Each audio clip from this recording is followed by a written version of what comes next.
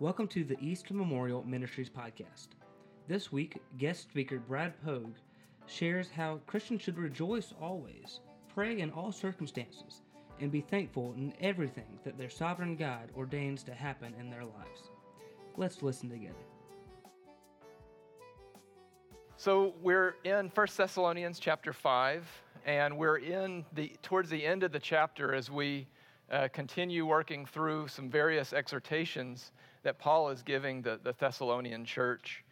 And we've seen him urge the Thessalonians to be steadfast, to remember that they are day people, they are people of the day, they are true believers. Again, based on what he has already talked about in the preceding chapters in regards to their faithfulness, the impact that they've had across all of Greece in spreading the gospel, that they imitate Paul, they imitate Christ himself, they imitate these churches in Judea who are also undergoing persecution. In the various exhortations that he gave, he exhorted them to be at peace with one another, to look at how they are to act in regards to one another, to how they are to act sheep to shepherds. And, even though that they're a new church undergoing persecution, they really only have these minor issues that they need to deal with. Again, he's pointing them to the fact and ensuring or helping them to understand that they are true believers. Now, as we get into verses 16, 17, and 18 in chapter 5, which is what we're going to focus on today, we see the focus shift a little bit. Now he's talked about how they are to act amongst one another. We're now going to see some commands that raises their focus up and how these believers are really to act and engage in light of the Lord. And so let's read 1 Thessalonians 5, 16 to 18. Rejoice always. Pray without ceasing. In everything give thanks, for this is God's will for you in Christ Jesus. About 10 years later, after Paul writes the letters to the Thessalonians, he writes there's a similar section in a letter that he writes to the Philippians. So let's look at Philippians chapter 4. And we'll start in verse 4, Philippians 4:4. And again, we're going to compare this and overlay this with our subject passage in Thessalonians. Rejoice in the Lord always. And again, I say rejoice. Let your gentle spirit be known to all men. The Lord is near. Be anxious for nothing, but in everything by prayer and supplication with thanksgiving. Let your request be made known to God. And the peace of God, which surpasses all comprehension, will guard your hearts and your mind in Christ Jesus. Again, this is another effective church that he's telling something very similar. In fact, the whole kind of the assembly of this passage is similar when we look at in a broader context of Philippians chapter 4. Look at verse 1. Paul exhorts them to stand firm in the Lord. Again, be sober, be alert, stand firm, be steadfast. And he tells them to live in peace with one another in the next few verses, which is similar to what we see in the middle part of 1 Thessalonians chapter 5. Except in Philippians, he names names. Euodia and Syntyche. He says, He highlights, if you keep reading, they're believers, right? They're believers, but they're not living in harmony. But he tells them that they need to live in harmony and that others around them need to help them live in harmony and be at peace with one another. Layering these two passages together, we can see what is it that we rejoice in. We rejoice in the Lord always. If we're true believers, we're able to do that. We rejoice in the God who is near. We live gentle lives. We live graciously and with humility. We're aware that non-believers are watching us and judging whether or not we actually live out these commands, right? These are rejoicing always, praying without ceasing, in everything giving thanks. That's what believers do. And we say we proclaim the gospel, but if we're not living this way, then the gospel can ring hollow. And again, Philippians 4, it tells us that we should be anxious for nothing. Again, that's combining our actions, our lives, and the words, because we know that our God, not us, is in control. Right? We live in light of His sovereignty, of His providential care over us, and therefore we're not anxious. When we petition, we pray to God as our Father, the one who we know adopted us through Christ as His children, and we have this persistent attitude of thankfulness in light of the fact that He's our Father, in light of the fact that He sovereignly controls all things, good and bad. That enables us to be thankful in whatever He brings our way. And then in verse 7 here in Philippians 4, you see the outcome of actually living this out and this obedience, which is we have the peace that surpasses understanding from God. Now, it's worth noting here, and I'll pause here to kind of to mention something. In the New American Standard translations, in both passages, it ends with the same three words, and that's in Christ Jesus.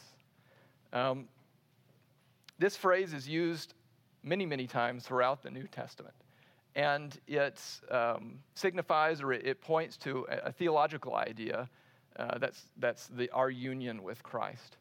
Now, this is something that we oftentimes don't really think about. We just see this and kind of these words and move on. We don't really think about this short little preposition.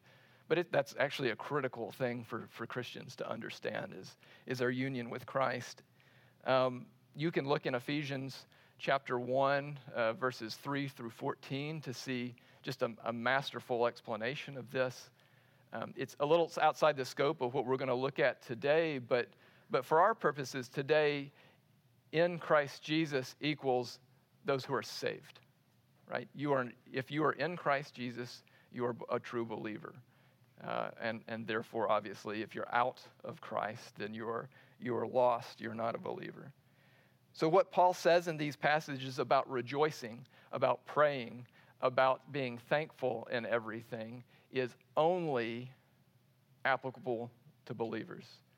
Lost people cannot do this. If a person is not united with Christ, they remain in darkness. The joy that they have or they profess to have is circumstantial at best. It's selfish. It's not the sanctified joy that's the fruit of the Spirit. Worldly joy, we know this, right, in our own experience. Worldly joy and whatever it is that we see around the world is here today and gone tomorrow.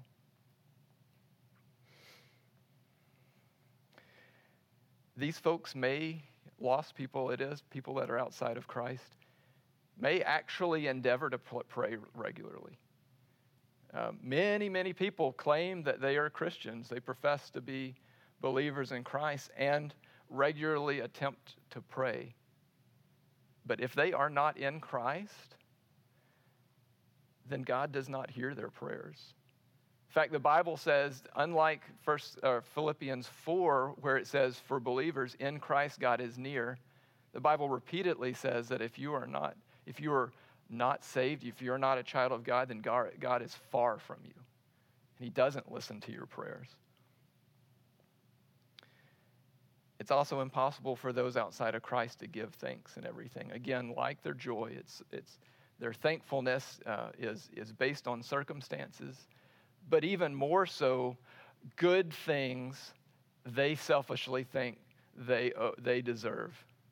They don't give God thanks for the good things, and of course, in the bad times, they blame God for whatever bad circumstances come their way.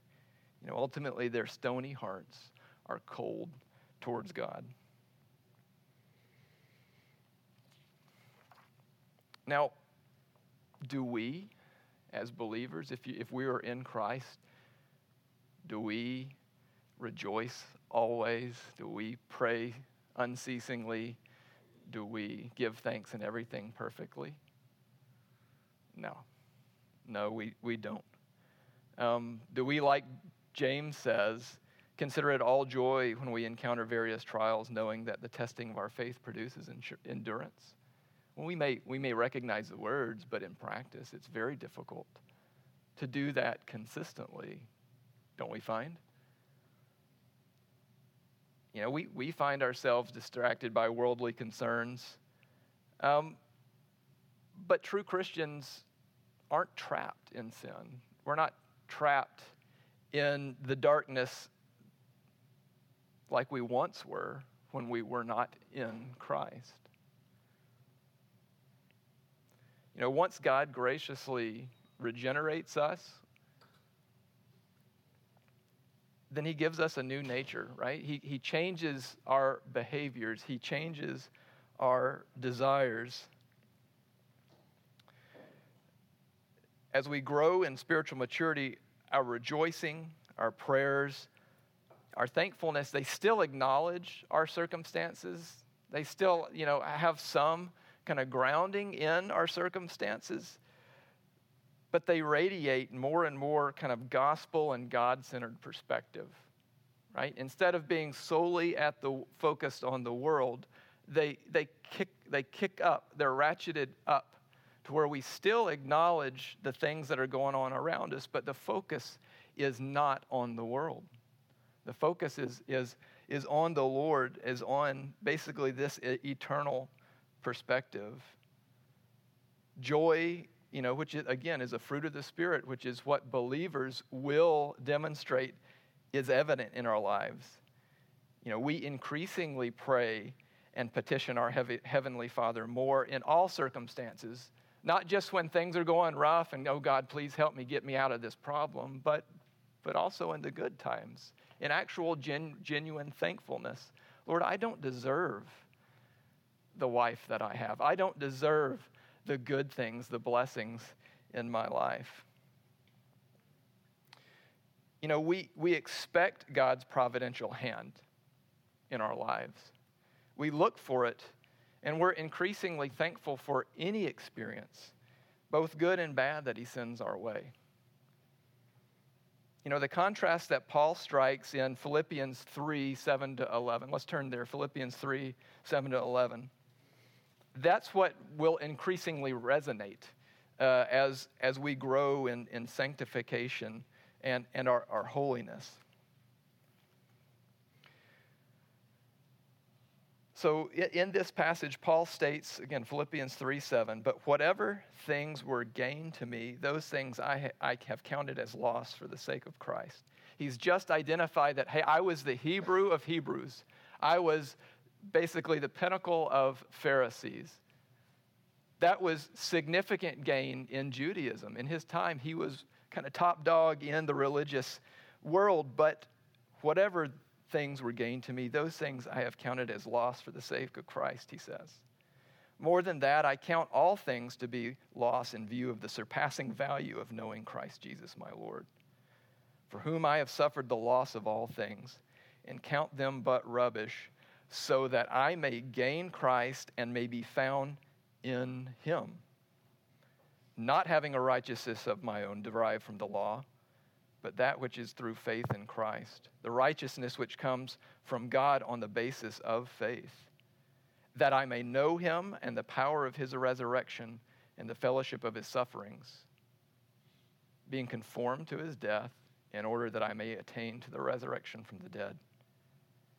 So Paul clearly indicates what he does and doesn't actually rejoice in, what he does and doesn't found his life on. Where is his focus in this passage? The things of the world are counted as rubbish in verse 9, in contrast to the being found in Christ. He's okay with suffering the loss of all his worldly things. Again, his status as the Hebrew of Hebrews, as a Pharisee, it was worth losing to be found in him, in Christ. The bad times, being conformed to Christ's death in order to gain eternal life, that is even being persecuted for Christ and eventually martyred for the faith. That was something that Paul actually rejoiced in. He looked past the pain. Again, his focus acknowledged it, but was the gain that he's going to get, glorification at the end, was really what he was aiming at. And he, just like all the other apostles, except for John, all of them died violent deaths for the sake of Christ. And of course, we see throughout church history many, many thousands of examples of this. You know, today we live in a fallen world. Throughout all of human history, except for a very short time, we live in a fallen world. And even today, we live in the most prosperous society in the history of the world. Yet even now, we look around and we know that the world is filled with sin. It's filled with trouble. In light of all the issues and the problems and the viruses and, you know, financial concerns that we have, how do we look around and actually rejoice always? How do we pray without ceasing? How is it that we actually can be thankful in everything? So I'll make some recommendations here as we look at the application of this verse or these verses. I think first we start by remembering that God is sovereign and he providentially guides every single aspect of our lives. In fact, every single aspect of heaven and earth. And he's the one that's worth us rejoicing in. We remember that whether good or bad, the circumstances in our individual lives, and then corporately as well, are allowed by God. Romans 8:28. And we know that God causes all things to work together for good to those who love God, to those who are called according to his purpose. Again, that's believers, right? This does not apply to unbelievers. You know, rather than dwelling on our circumstances, rather than dwelling on the things themselves, we look at this verse and we see that, you know, we really should be aiming up a little. Let's consider God and his purposes, right? The circumstances happen and he drives those circumstances, but let's aim at the more important thing, which is God and his purpose. You know, according to the next verse, Romans 8:29, it identifies that purpose. And it's good and it's specific.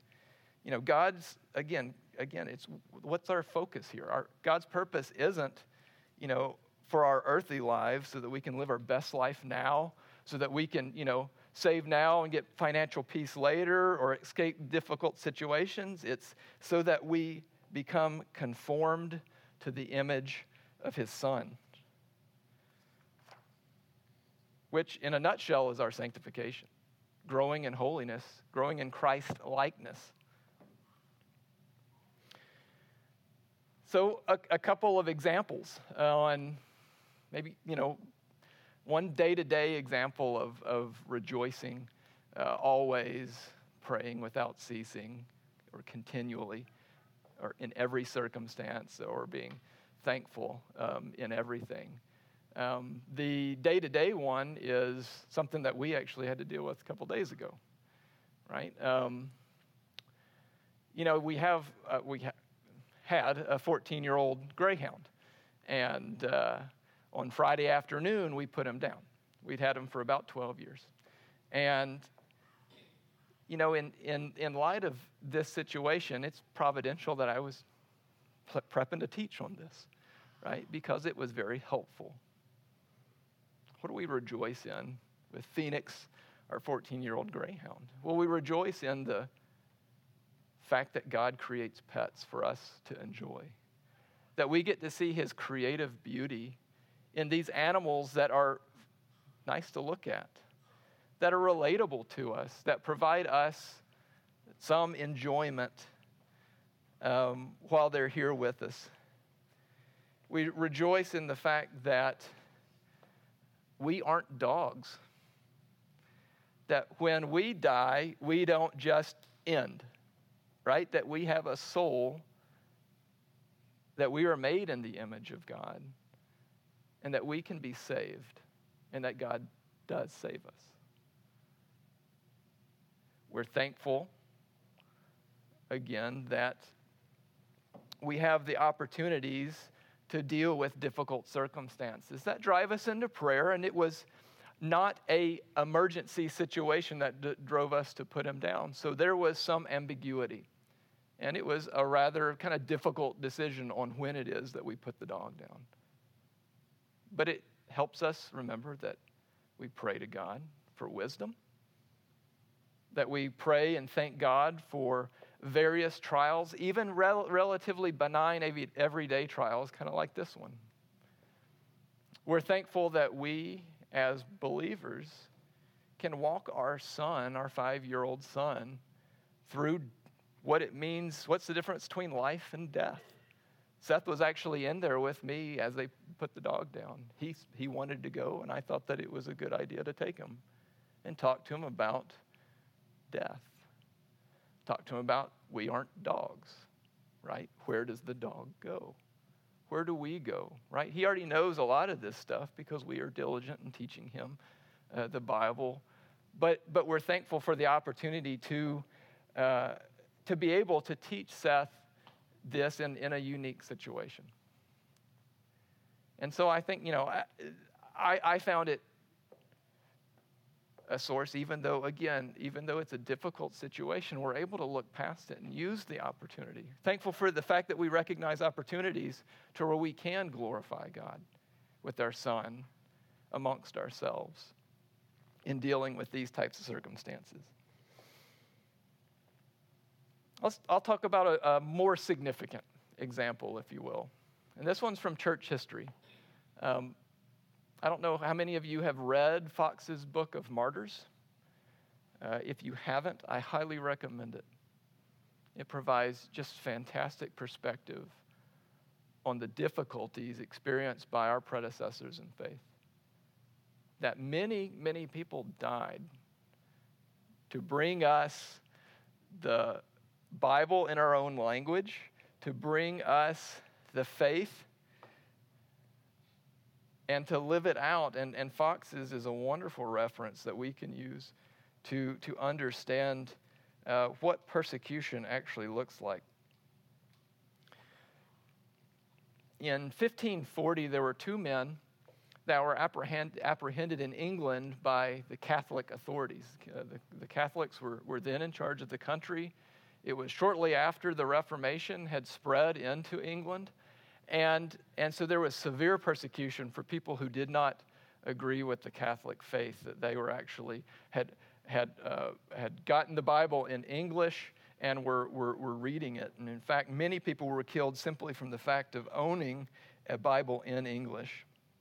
And so Jerome Russell and Alexander Kennedy was a youth of about 18 years old, were arrested and handed over after they faced a trial with the Catholic Archbishop. So I'll read a little bit about their account. These 2 persons, after being some time confined in prison, were brought before the Archbishop for examination, in the course of which Russell, being a very sensible man, reasoned learnedly against his accusers, while they in return made use of very scornful language. The examination being over and both of them deemed heretics, the Archbishop pronounced the dreadful sentence of death, and they were immediately delivered over to the secular power in order for execution. The next day they were led to the place appointed for them to suffer. In their way to which Russell, seeing his fellow sufferer having the appearance of timidity in his countenance, thus addressed him: "Brother, fear not, greater is he that is in us than he that is in the world. The pain that we are to suffer is short and shall be light, but our joy and consolation shall never have an end. Let us therefore strive to enter into our Master and Savior's joy by the same straight way which he has taken before us. Death cannot hurt us, for it is already destroyed by him, for whose sake we are now going to suffer. When they arrived at the fatal spot, they both kneeled down and prayed for some time. After which, being fastened to the stake, the wood lit, they cheerfully resigned their souls into the hands of him who gave them, in hopes of an everlasting reward in the heavenly mansions. Rejoice always. Pray without ceasing. In everything, be thankful. Acknowledging the reality of our situation, but also the supreme joy at what awaits us beyond death in glorification.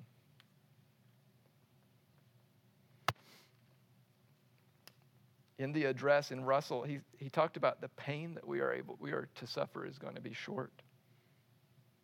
It shall be light, but our joy and consolation shall never have an end.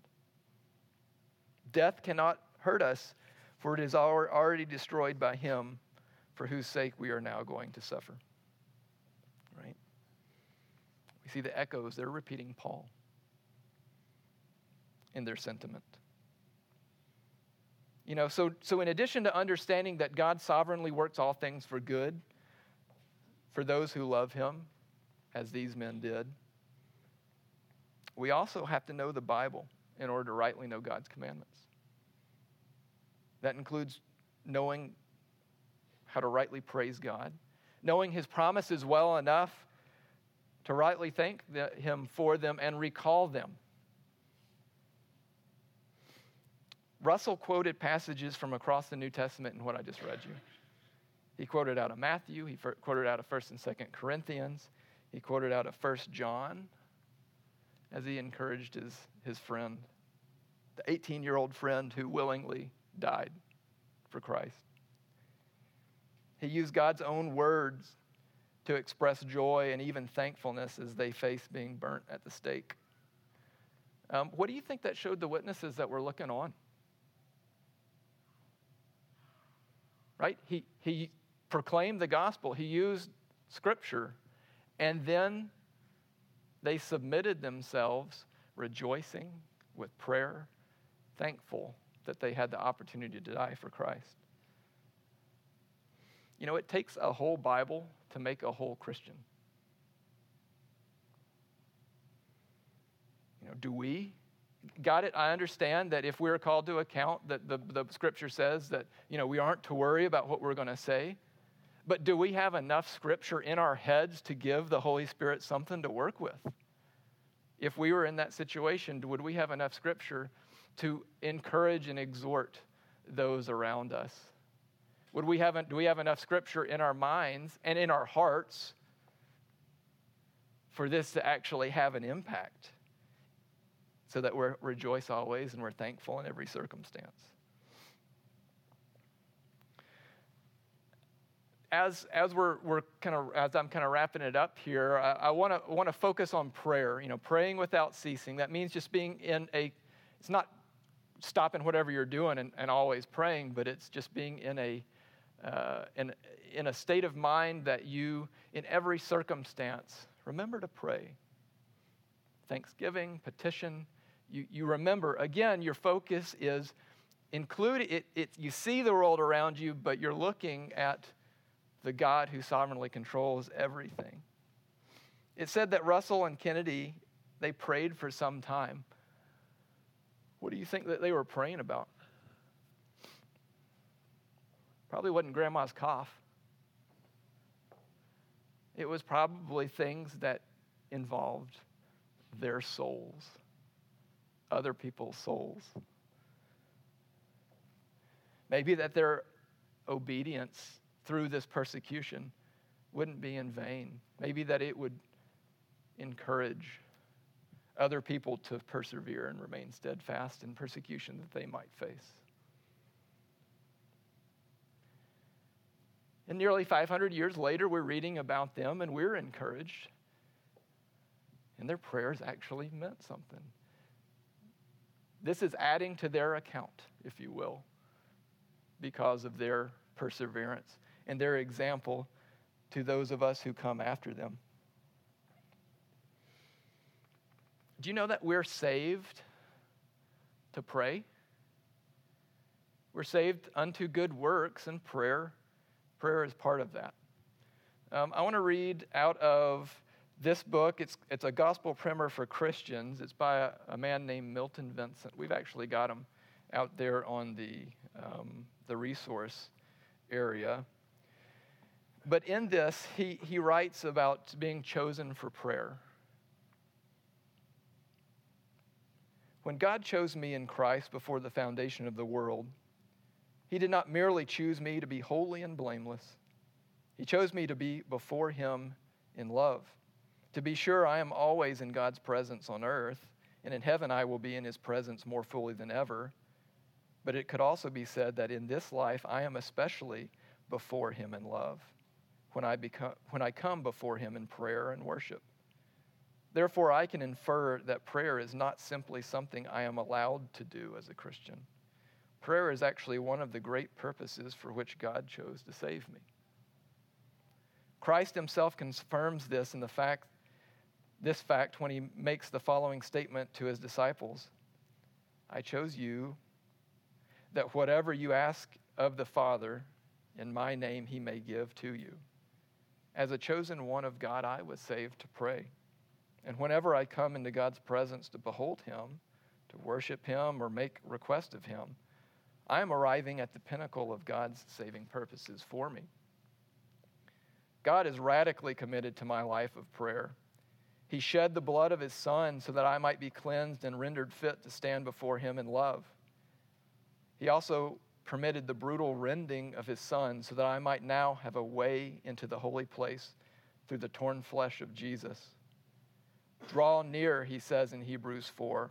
Draw near, he says in Hebrews 10. Pray without ceasing, he urges elsewhere. And of course, we know that's 1 Thessalonians 5:17. How can I not feel the infinite sincerity of these invitations, especially when considering the painful lengths that God endured so that I might enter his presence in prayer? Indeed, the gospel itself serves as the sweetest of invitations to pray, and preaching it to myself each day nurtures within me a mighty impulse to come before God in love and do the praying I was elected to do. When I read that, we actually read this as, I think it was the first book in our the study kind of group that we have, and that was one of the more striking sections of the book to me. But that's the right perspective that we should have on prayer. That we are to pray as if it actually matters. Ephesians 6, verses 18 to 19, Paul writes, he's just finished talking about putting on the full armor of God, right? So that these people can stand firm and they can do something useful for the kingdom of the kingdom of God. And in verse 18, immediately following the end of the armor of God, he says, with all prayer and petition, pray at all times in the Spirit. And with this in view, be on the alert with all perseverance and petition for all the saints. And pray on my behalf that utterance may be given to me in the opening of my mouth to make known with boldness the mystery of the gospel. We're armed with the full armor of God to serve an important purpose. We're elected to pray. We stand firm and we pray for one another's spiritual growth and perseverance. Again, being on the alert, praying at all times for others, petitioning for all the saints. We pray for the spread of the gospel. Pray on Paul's behalf that he asks them so that he can further the gospel. You know, health issues and financial concerns, they're important, right? Again, they're things that we have to deal with and things that affect our lives. But they're not the most important subjects for prayer. You know, it seems that we often we pray for those, but neglect the most important part of ourselves and other people, which is the soul, right? The eternal part of ourselves. So I ask that we think about that. Let's commit to praying more for the spiritual, the eternal side of ourselves and gospel concerns along with that. You know, we pray for the temporal stuff, but how often do we actually pray for wisdom and discernment? How often do we pray for our and other people's sanctification, growing in holiness? Not worldly success and comfort, but sanctification, even if that means that afflictions, right? Thomas Watson say, the worst God can do is whip us to heaven with affliction. Right? So again, the focus, let's shift the focus up. Let's pull it up. Let's pray that our church body might mature spiritually. Right? Pray for the corporate church. Pray that we might grow increasingly devoted to Christ and one another, that we might actually live at peace with one another. You know, going back to 1 Thessalonians 5:16-18, let's pray that we rejoice always. Let's, again, pray continually in every circumstance. Let's understand that only true Christians are truly thankful in everything, and ask God to help us be thankful for the circumstances and the opportunities that He gives us, because we know that that's God's will for us in Christ Jesus. Again, if you just look at the words in those verses, always, without ceasing, everything, that should pull our focus up out of the world, because nothing in this world is always, without ceasing, and everything. Right?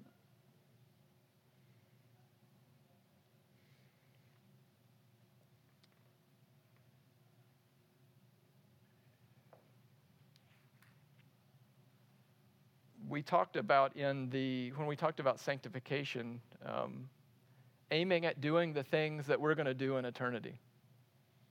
Well, these three things are what we're actually going to be engaged in eternity. We will be rejoicing always if you're in heaven, if you're in glory with the Lord. Communication is going to look a little bit different than prayer, but you're going to be in constant communication without ceasing with the King of Kings and the Lord of Lords in glory. And then, of course, we're going to have a superabundance of thankfulness in glory. So why don't we try and start cultivating those attitudes now? Why don't we start trying to obey these commands better now? That's good. That should be our desire. Let's pray.